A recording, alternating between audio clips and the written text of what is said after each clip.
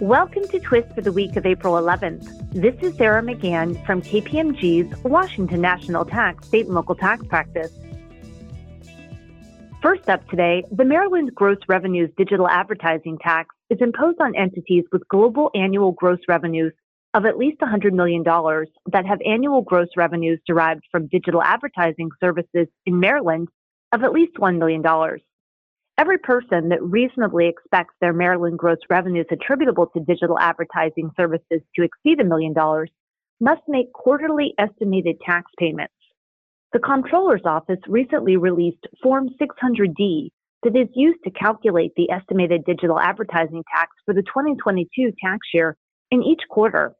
This year, due to the Good Friday holiday, the first estimated payment is due on April 18, 2022.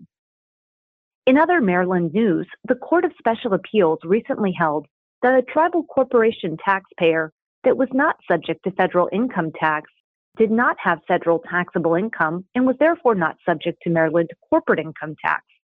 The court concluded that the comptroller does not have authority to levy taxes on income that is not included in the taxpayer's federal taxable income. In Oklahoma, the state Supreme Court addressed an issue of great importance to taxpayers when corporate income taxes are deemed paid for purposes of filing a timely claim for refund.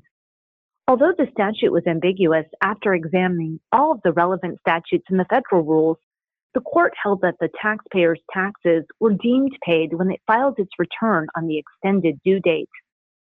Finally, the Washington State Court of Appeals affirmed the City of Tacoma's interpretation of the B&O tax service income apportionment provisions in effect for the tax years at issue. The taxpayer argued that the state's apportionment options had to be applied as a cascading hierarchy. The court disagreed. In its view, the statute set forth three alternative methods of apportioning a taxpayer's service income, allowing the tax authority to select the method that most fairly and accurately apportioned service receipts. Thank you for listening to Twist this week, and stay well.